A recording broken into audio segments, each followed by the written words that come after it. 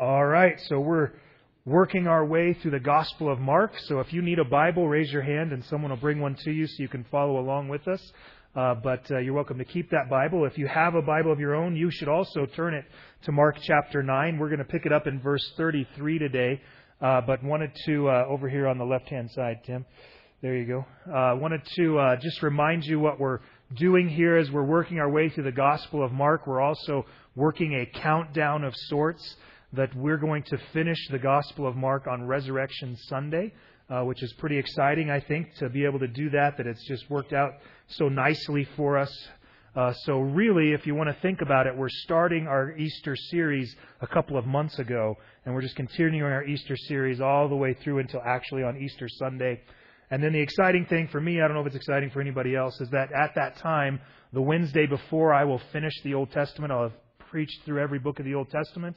And then that Sunday, when I finish Mark 16, I'll be finishing the New Testament. So all in 1 week, God has arranged it for us in such a way to finish the whole Bible. I wish I could say I was smart enough to have planned that, but it just kind of worked out that way. So I'll give God all the credit for that. That's pretty exciting for me.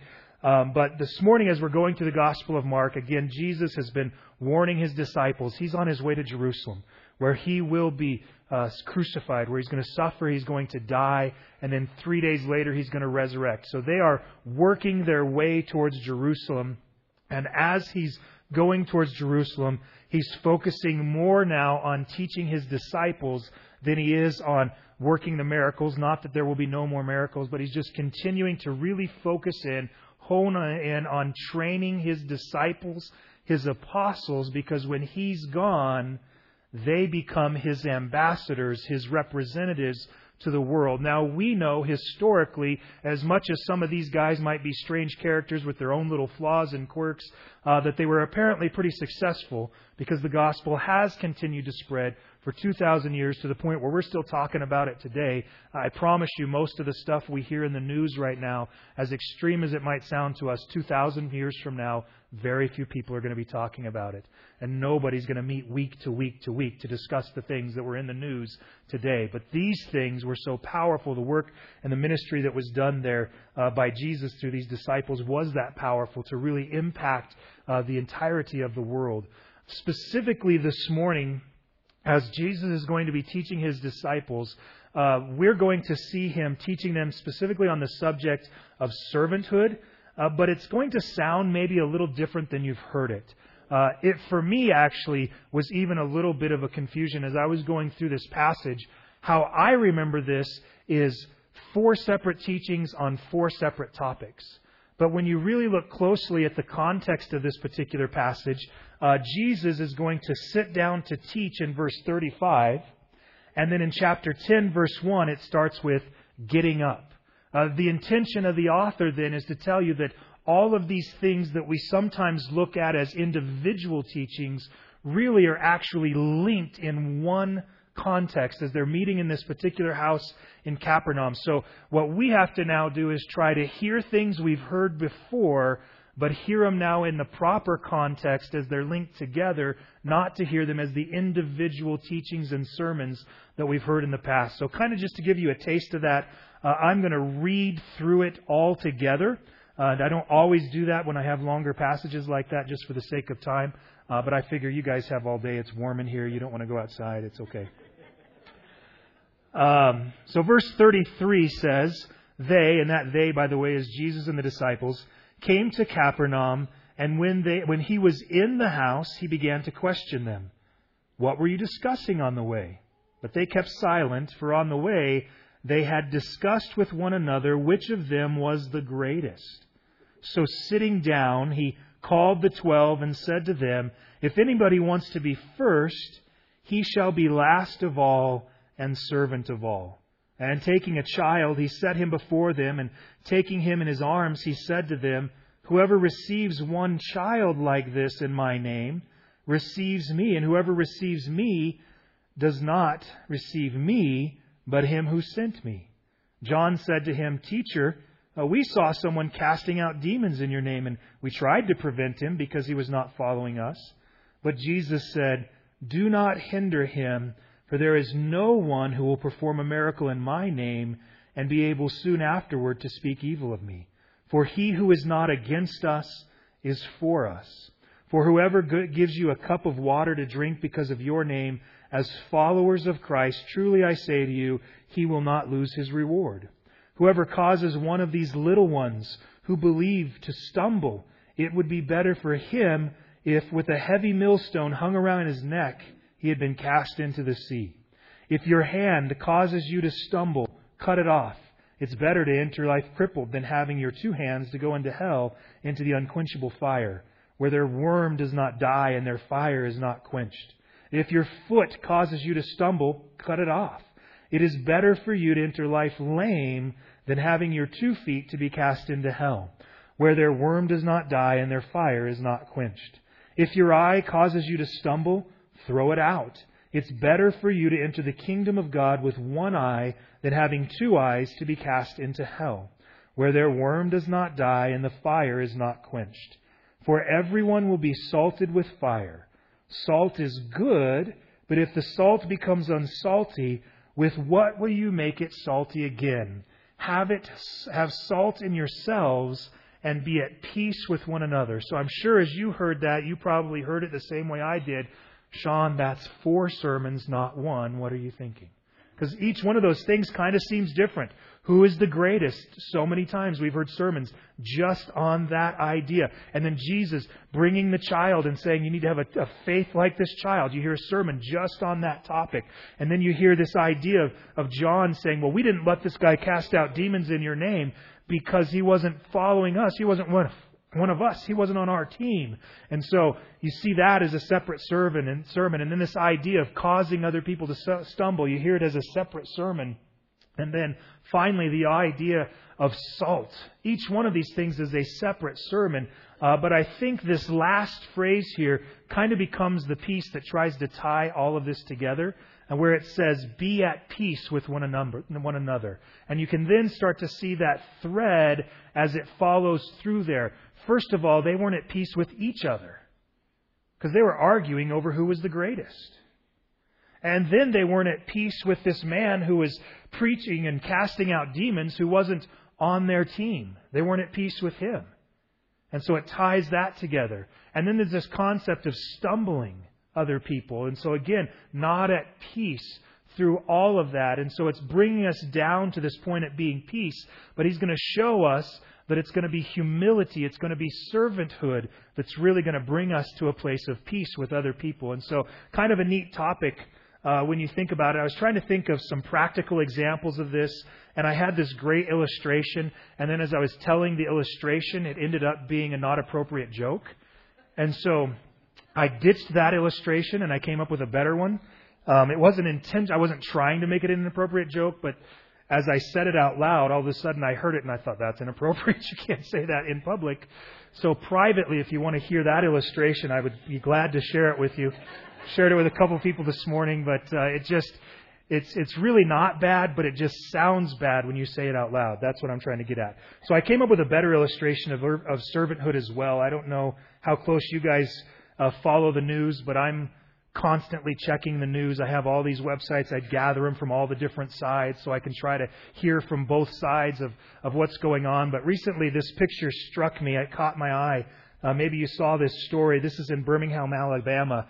A police officer had died, and they were having a funeral procession for him, and it was raining outside. And so this lady here, this deputy, the sheriff's deputy, is watching the funeral procession of her fallen colleague, and so she is standing at attention, saluting him in the rain, when this man behind her, who is an attorney, was going to his office, and he saw her saluting, and she stood there saluting for half an hour, and he stood behind her with an umbrella over her for a half an hour. And she knew nothing about it until she saw it in the news. She had no idea that he was back there blocking the rain because, she has the nice brim on her hat. She couldn't see the umbrella. She's standing at attention, focusing this way, can't see behind him. And then when she dropped her salute, he dropped his umbrella and just walked away. What a perfect picture, though, of servanthood. What a beautiful picture of humility. That he could see in this moment that what she was doing was more important than what he was doing. It's a powerful picture. Unfortunately, disciples don't necessarily have a grasp on that yet. And I would imagine that many of the disciples in this room, myself included, probably still struggle with this. It says in verse 33 that they came to Capernaum, and when he was in the house, Jesus began to question them, "What were you discussing on the way?" But they kept silent, for on the way they had discussed with one another which one of them was the greatest. Now, first of all, before we ever get to the question of which one of them is the greatest, you're in the presence of Jesus Christ. And you're questioning which one of you is the greatest. Jesus is the greatest, and the rest of you are in the presence of the greatest. That is the pecking order. Jesus is the greatest. The rest of you are just in His presence. But what they're trying to do is kind of illuminate amongst themselves which one is going to be more important in the kingdom of God. And you see this kind of happening with them. You can see the natural overflow of that when you think about what happened last week. First of all, you have James and John and Peter. They get to go up to the mountain of transfiguration. So they could actually literally say, "Hey, we got to go up to the mountain of transfiguration with Jesus, so we're the greatest." Now, Jesus might point up, "Yeah, but you messed it all up. You tried to worship these other people instead of Jesus, where my Father had to intervene and say, 'Hey, this is my Son. Listen to Him.'" Now, the other 9 disciples could say, "Yeah, at least we didn't do that," except you remember when they got down to the bottom of the hill, the other disciples are trying to cast out demons, and they're unable to. And Jesus makes mention of the fact it's because they don't pray enough or have enough faith. So just so you know. And now they're arguing about which one is the greatest after they both failed so miserably. It's a question that doesn't make sense in the context. But it does kind of reveal or show the heart of a lot of people. There is, I think, built in within a lot of us, this desire to kind of be the greatest. To kind of be the best. And it's not that I don't want us to try to work hard and achieve and do our best. But doing your best is different than thinking yourself as the best. How you view yourself and how you actually do things, those things should not be incongruent. They shouldn't be separate ideas. There's this strange reality that very popular right now in Christian circles is all of these Christian principles on leadership. There's all of these books written about leadership, and they're doing conferences about leadership, and they're designing these things they call leadership pipelines. But in Scripture, the word leader, leaders, leadership in the New Testament comes up 8 times. But the word serve, servanthood, servants comes up 130 times. See, the focus is wrong, but who's going to be able to sell a conference that says, serve? That conference is not going to be nearly as popular. In fact, if you have that conference, it's going to be pretty hard to find people to serve at the conference to be able to teach the conference. But it's this misconstrued mindset that we have where we're all trying to clamor for position, for authority. I actually found myself to be different than a lot of people in this. This isn't humility on my part. It's just something that I've never desired, is a lot of notoriety or famousness or any of those types of things. And so somebody handed me a book recently. It was written for pastors, and it was telling the story of a pastor who his whole ministry got wrapped up in this idea of being famous. And so he just started pumping out books, and his church started growing, and he started getting invited to all of these conferences, conference after conference. And what an honor to be invited to all of these things, which to him sounded amazing. To me, sounds like a really big hassle. So it's not humility. It's just, wow, that sounds like more work. I don't want to be famous because I'm too lazy to be famous, I guess is the way I would say it. But he was doing all of those things so greatly until we came home from one of those conferences and found his wife with packed suitcases. And she said, "I'm not your wife. Being famous is your wife." And so he didn't just lose his wife, he lost his ministry. And then he had to go through the process of reestablishing himself in the Word of God to become the servant of all. And then eventually he was brought back into ministry, but now he has this proper attitude about it. It's a fascinating idea that the disciples would be like that as well. And so he sits down after he asks them this question. He calls the 12 over and he says to them, "If anyone wants to be first, he shall be last of all, and even servant of all.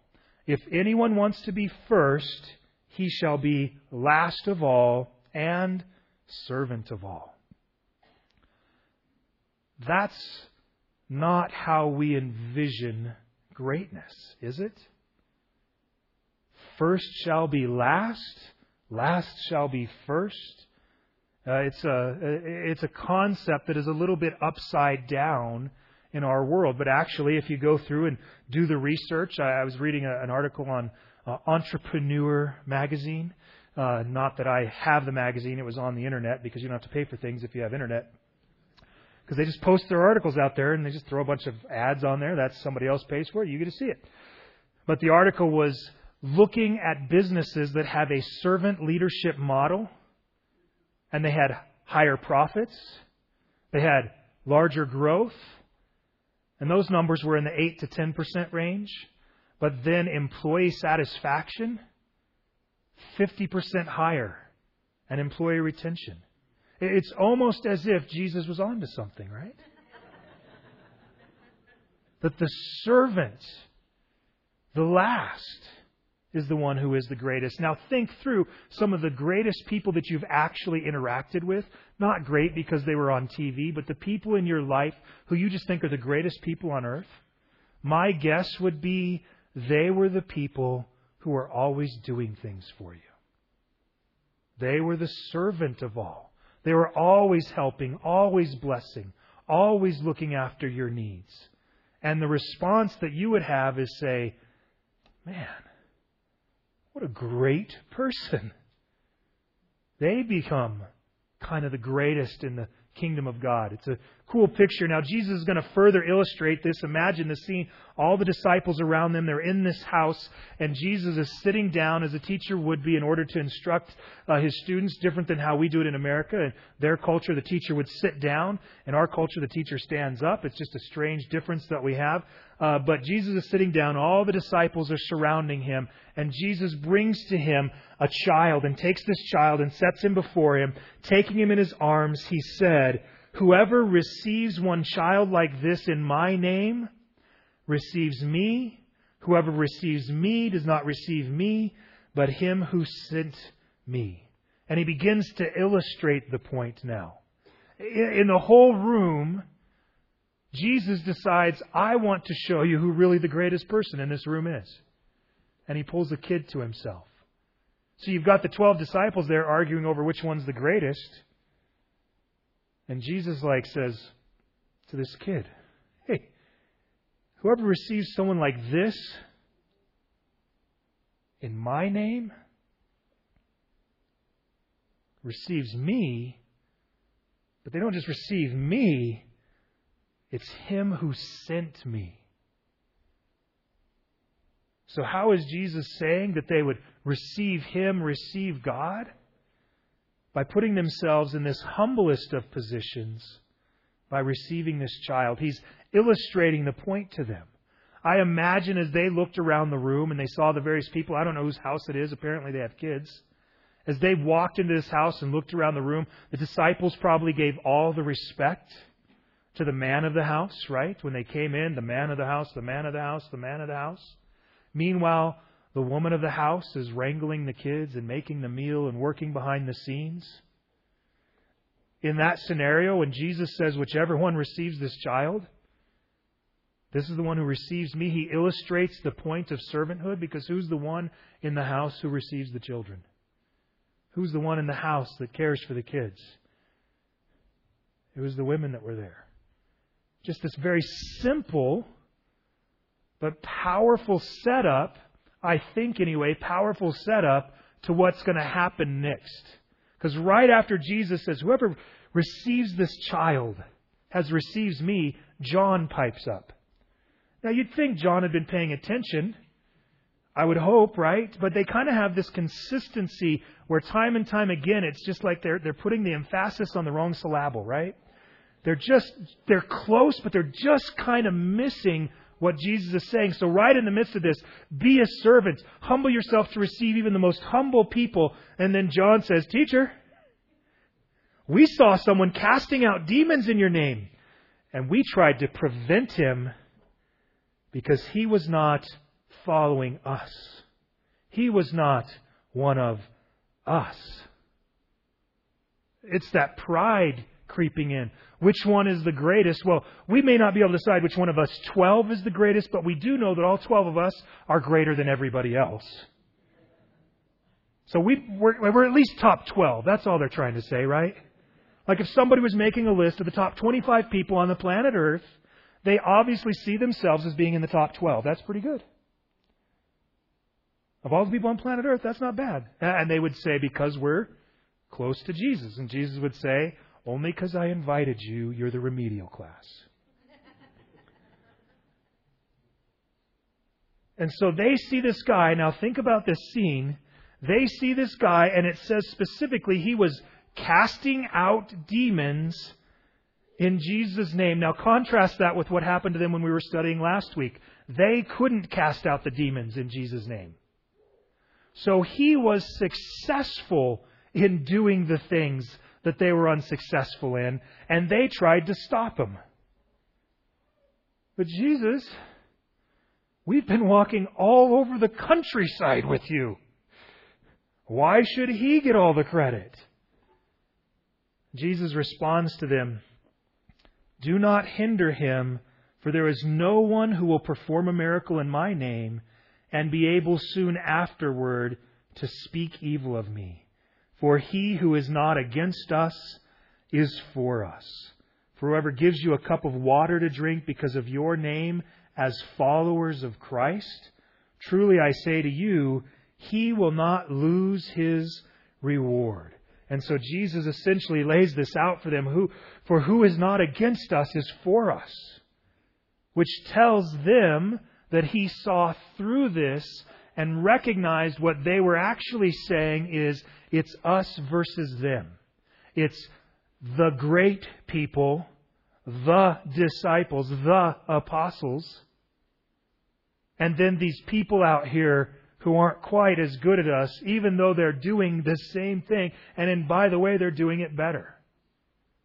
They're actually achieving success in casting out demons. Jesus even calls it a miracle. No one who will perform a miracle in my name. So he even recognizes the miraculous nature of what was happening. Yet they couldn't see that because in their own pridefulness, they were concerned about their position.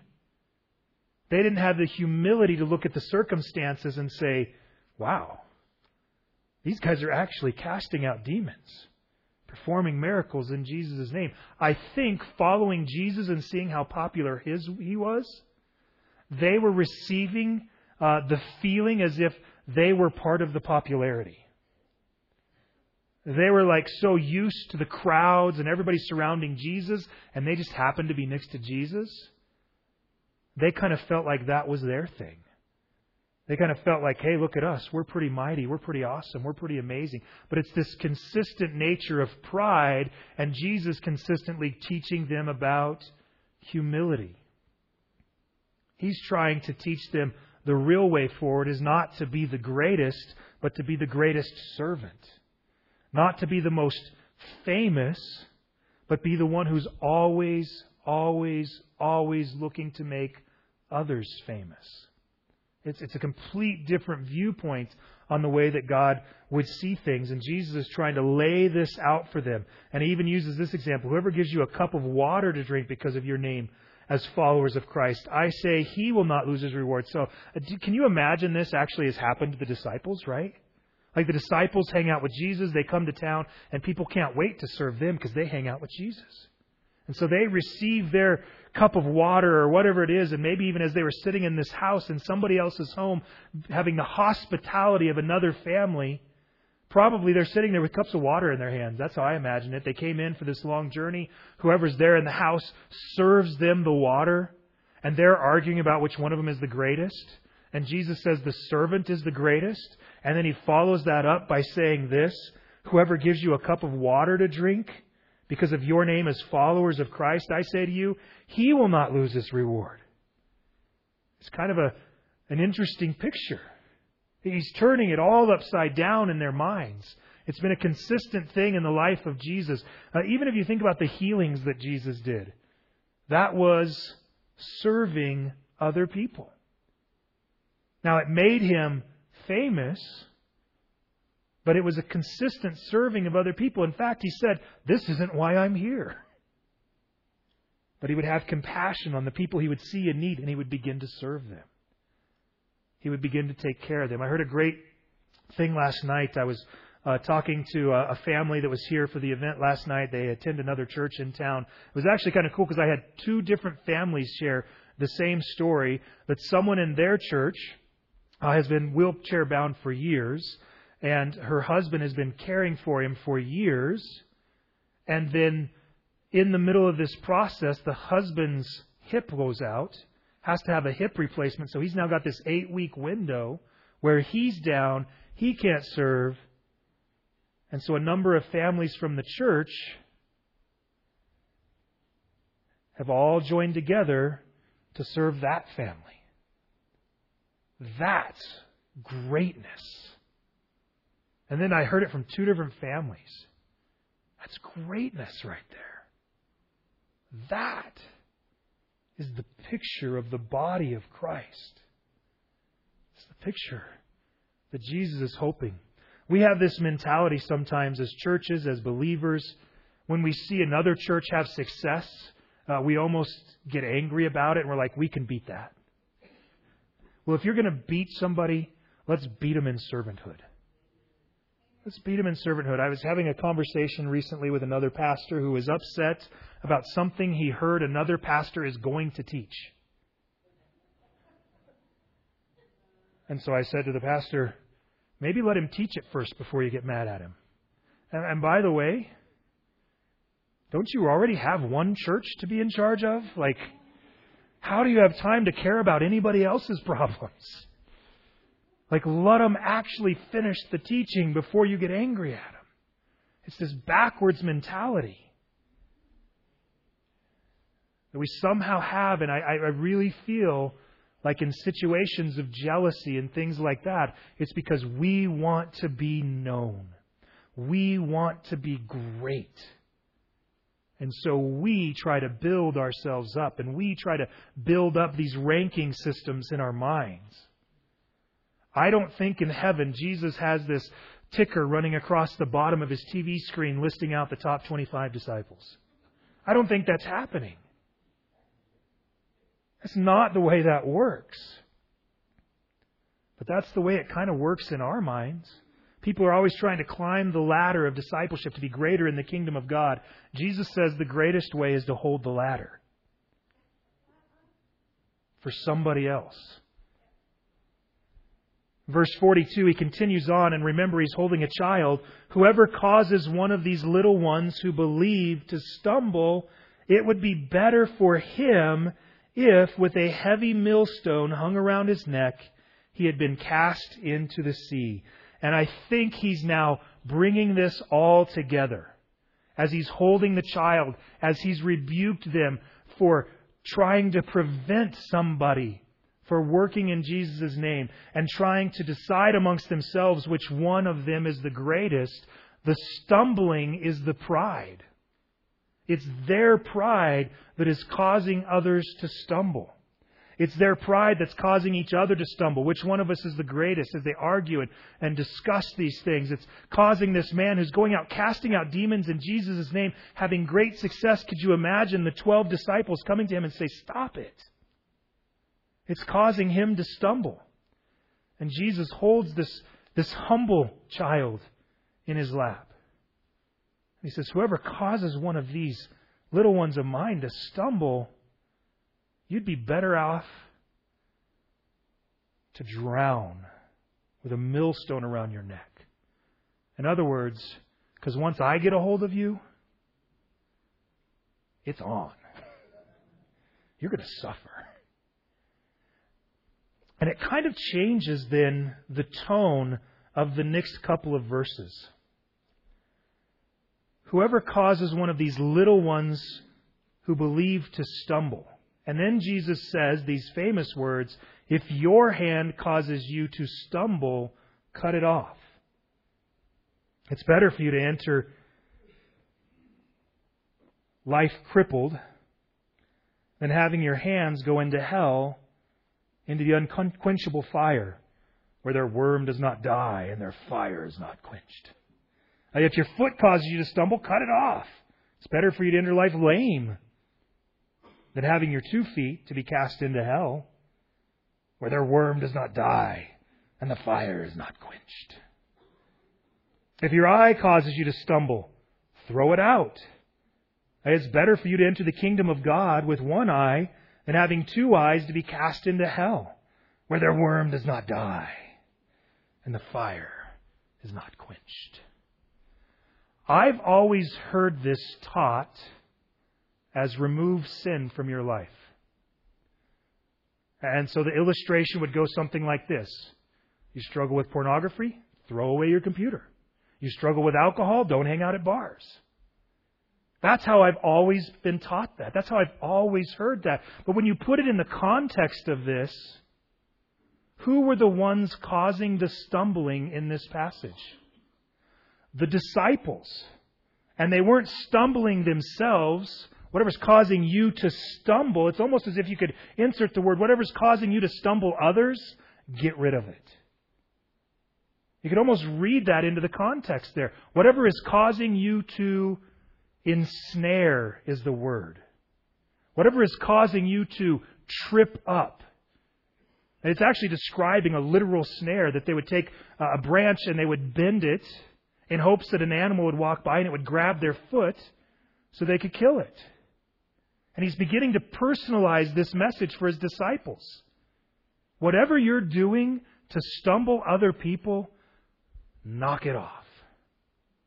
And he uses this illustration of your hand, your foot, your eye. What I find fascinating about this is we don't hear about the one-armed, one-legged, one-eyed disciples from this part forward. So apparently they didn't take this as a literal thing. Like he wasn't literally saying, well, it's your hand that caused you to stumble. It's your hand that caused others to stumble. That's not literally what he's saying. He's diagnosed it for them already. It's their lack of humility. It's their pride. It's their desire to be great. That's what's causing all the discontent within their own team. That's what's causing them to go after other people and tell them to stop ministering in Jesus' name. It's their pridefulness. That's what needs to be cut off.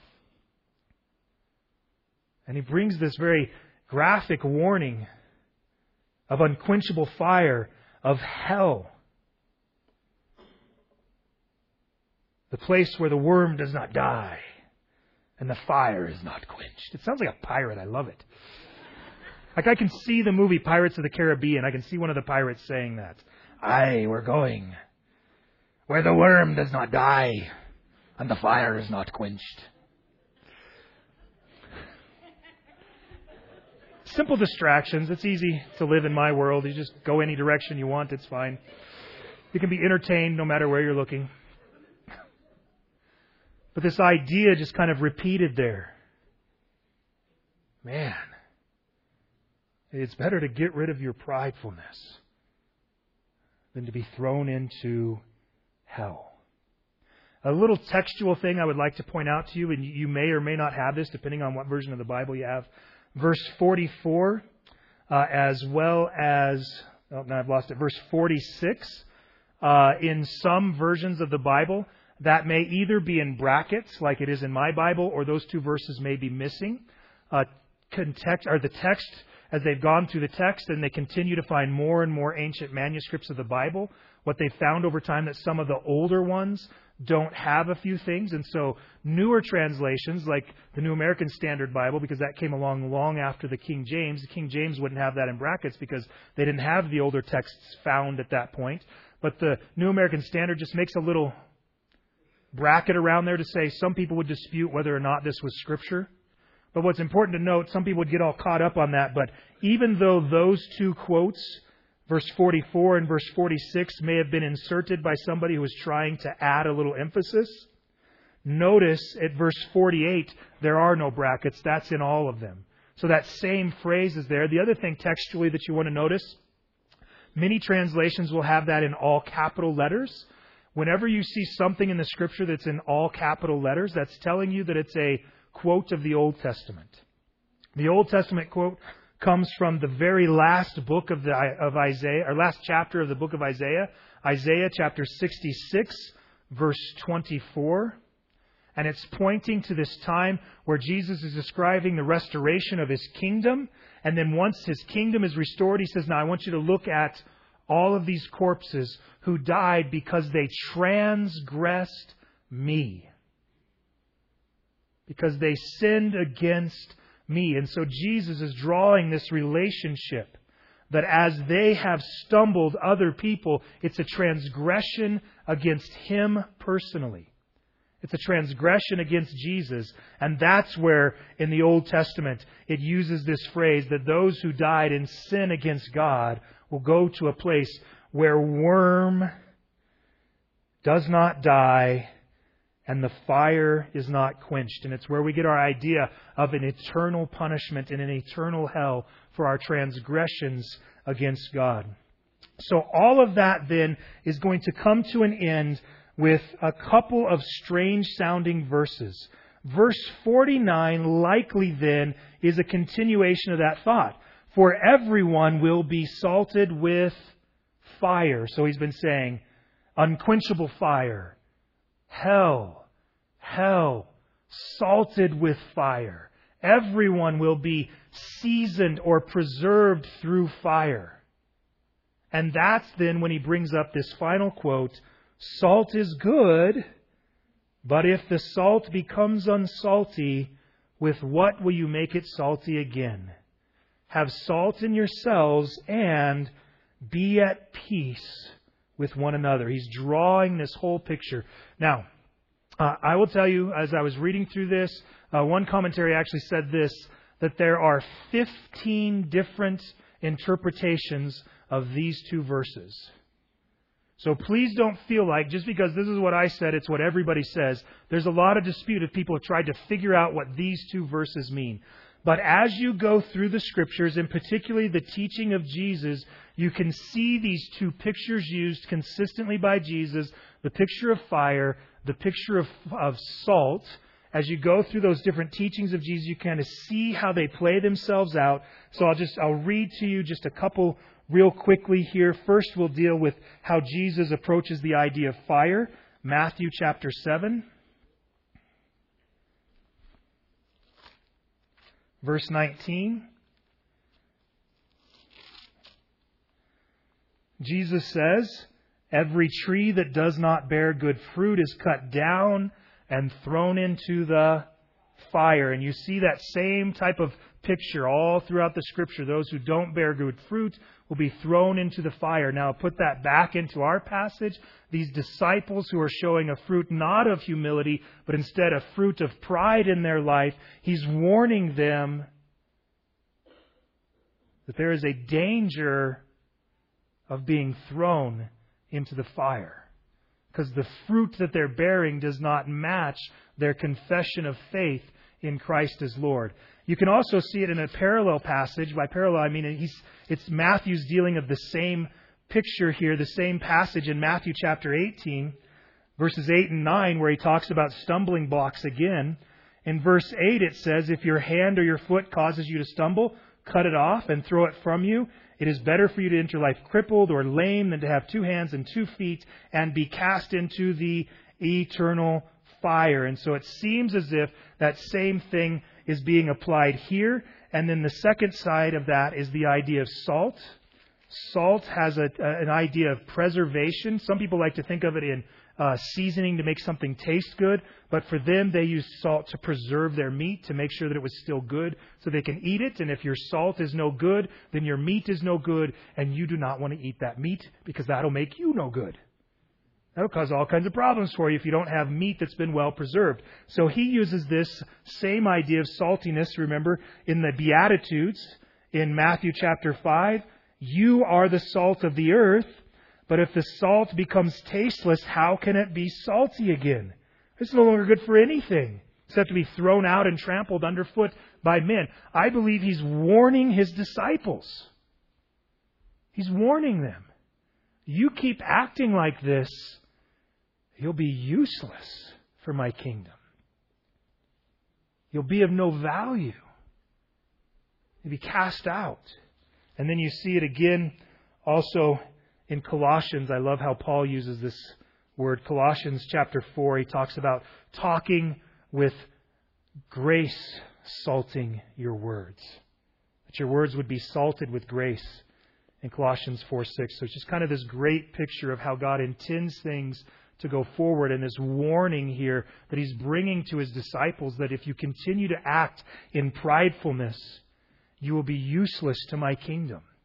Instead, you need to be servants. You need to be humble. And the result of that is have salt in yourselves and be at peace with one another. Because they weren't at peace with one another. They were arguing and fighting over what happens. Which one of them is the greatest? They're arguing over that. Which one of us is the greatest? Which one of us is the greatest? Which one of us is the greatest? That's not intended. I don't imagine they were nominating others. I think it's him. I vote for him. I think they were nominated. They're thinking they're the greatest. They're not at peace with one another. They're arguing. In fact, Jesus asked the question, what are you discussing? And that Greek word there literally is a lively discussion. But then it says that they kept silent, for they had discussed, it says in English, but it's a different phrasing of that word that says they were arguing over who was the greatest. There's no peace. And then you have this other guy out here who's doing his best to serve Jesus Christ by casting out demons in Jesus' name, and they tell him to knock it off. There's no peace. And they're in somebody else's house, being literally served by other people. And they're walking in pride and trying to figure out how great they are. There's no peace. So in my newfound desire not to be a poet, but to try to make things memorable. That's pretty memorable. So my newfound thing, I'm trying to be more concise at the end of a sermon so you have something to remember. If you can just remember this little poem that I wrote. Don't stumble, be humble. Don't stumble others or yourself with your pridefulness. Just be humble. You'll be surprised how many times humility will gain you attention. I remember when I first became an elder at this church years and years ago, Pastor Ron was here and we had this group of elders and they would get together and they would meet up at different places, sometimes at the Lennox Auto Body above there where we had our office at that time. Then we moved here out of this office out here. Sometimes we would meet at the SDA church after service and we'd have these meetings and I would come in there, the youngest guy in the room. I'm the volunteer youth pastor. I feel kind of out of place. I feel like everybody there is smarter than me. And so in response to that, I just never said anything at an elders meeting. And so they were having this one particular elders meeting where everybody's just kind of going back and forth on this one issue. And I'm doing my normal spiel, which is saying nothing. Because I'm convinced that everybody in the room is smarter than me, more godly than me, because they were older than me. And that is the evidence, right? You're older, so obviously you're smarter than me. You're older, obviously you're more godly than me. And so I'm just listening to all of this going on, and I'm just taking it in like I always do. And all of a sudden, one of the guys goes, Sean's been really quiet. I wonder what he thinks. And all the eyes look at me. And I said what I thought, which I don't even remember what it was. I said what I thought. It didn't seem that profound to me, but all the elders in the room went, wow, that's good. And then the argument was over. And I'm like, I think I got that from Dr. Seuss. But because I had come in humility before that, it was like, Sean has said something now. It was this cool moment. It's really a tough thing to do when you're the pastor now and everybody expects you to speak all the time. It's hard for me to play that card now. It's hard for me to play that humble position now. But the reality is because of their lack of humility, they were stumbling others, they were stumbling themselves. They were causing strife in the midst of their own group of 12 and within others outside of their group who were still ministering in the kingdom of God. And I would suggest, when we find ourselves in conflict, in particular with other believers, that our first response is humility.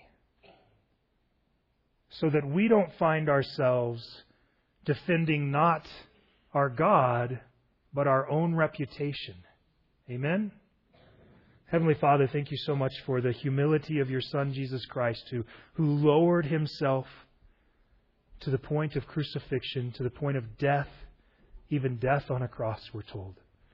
Who, being in form God, refused to take the position of God amongst people, but instead emptied himself so that he could be with us, so that he could be like us, so that he could lead us through humility. Father, would you be rooting out the pridefulness in our own hearts? Would you be looking at the conflicts that are in our life individually as Christians, those of us who find ourselves at different times in conflict? Would you remind us in the midst of that conflict to go first in humility and see if it brings the other side to a place of humility? Father, that as far as it's possible for us, that we would be at peace with all people. And Lord, we pray these things today in Jesus' name. Amen.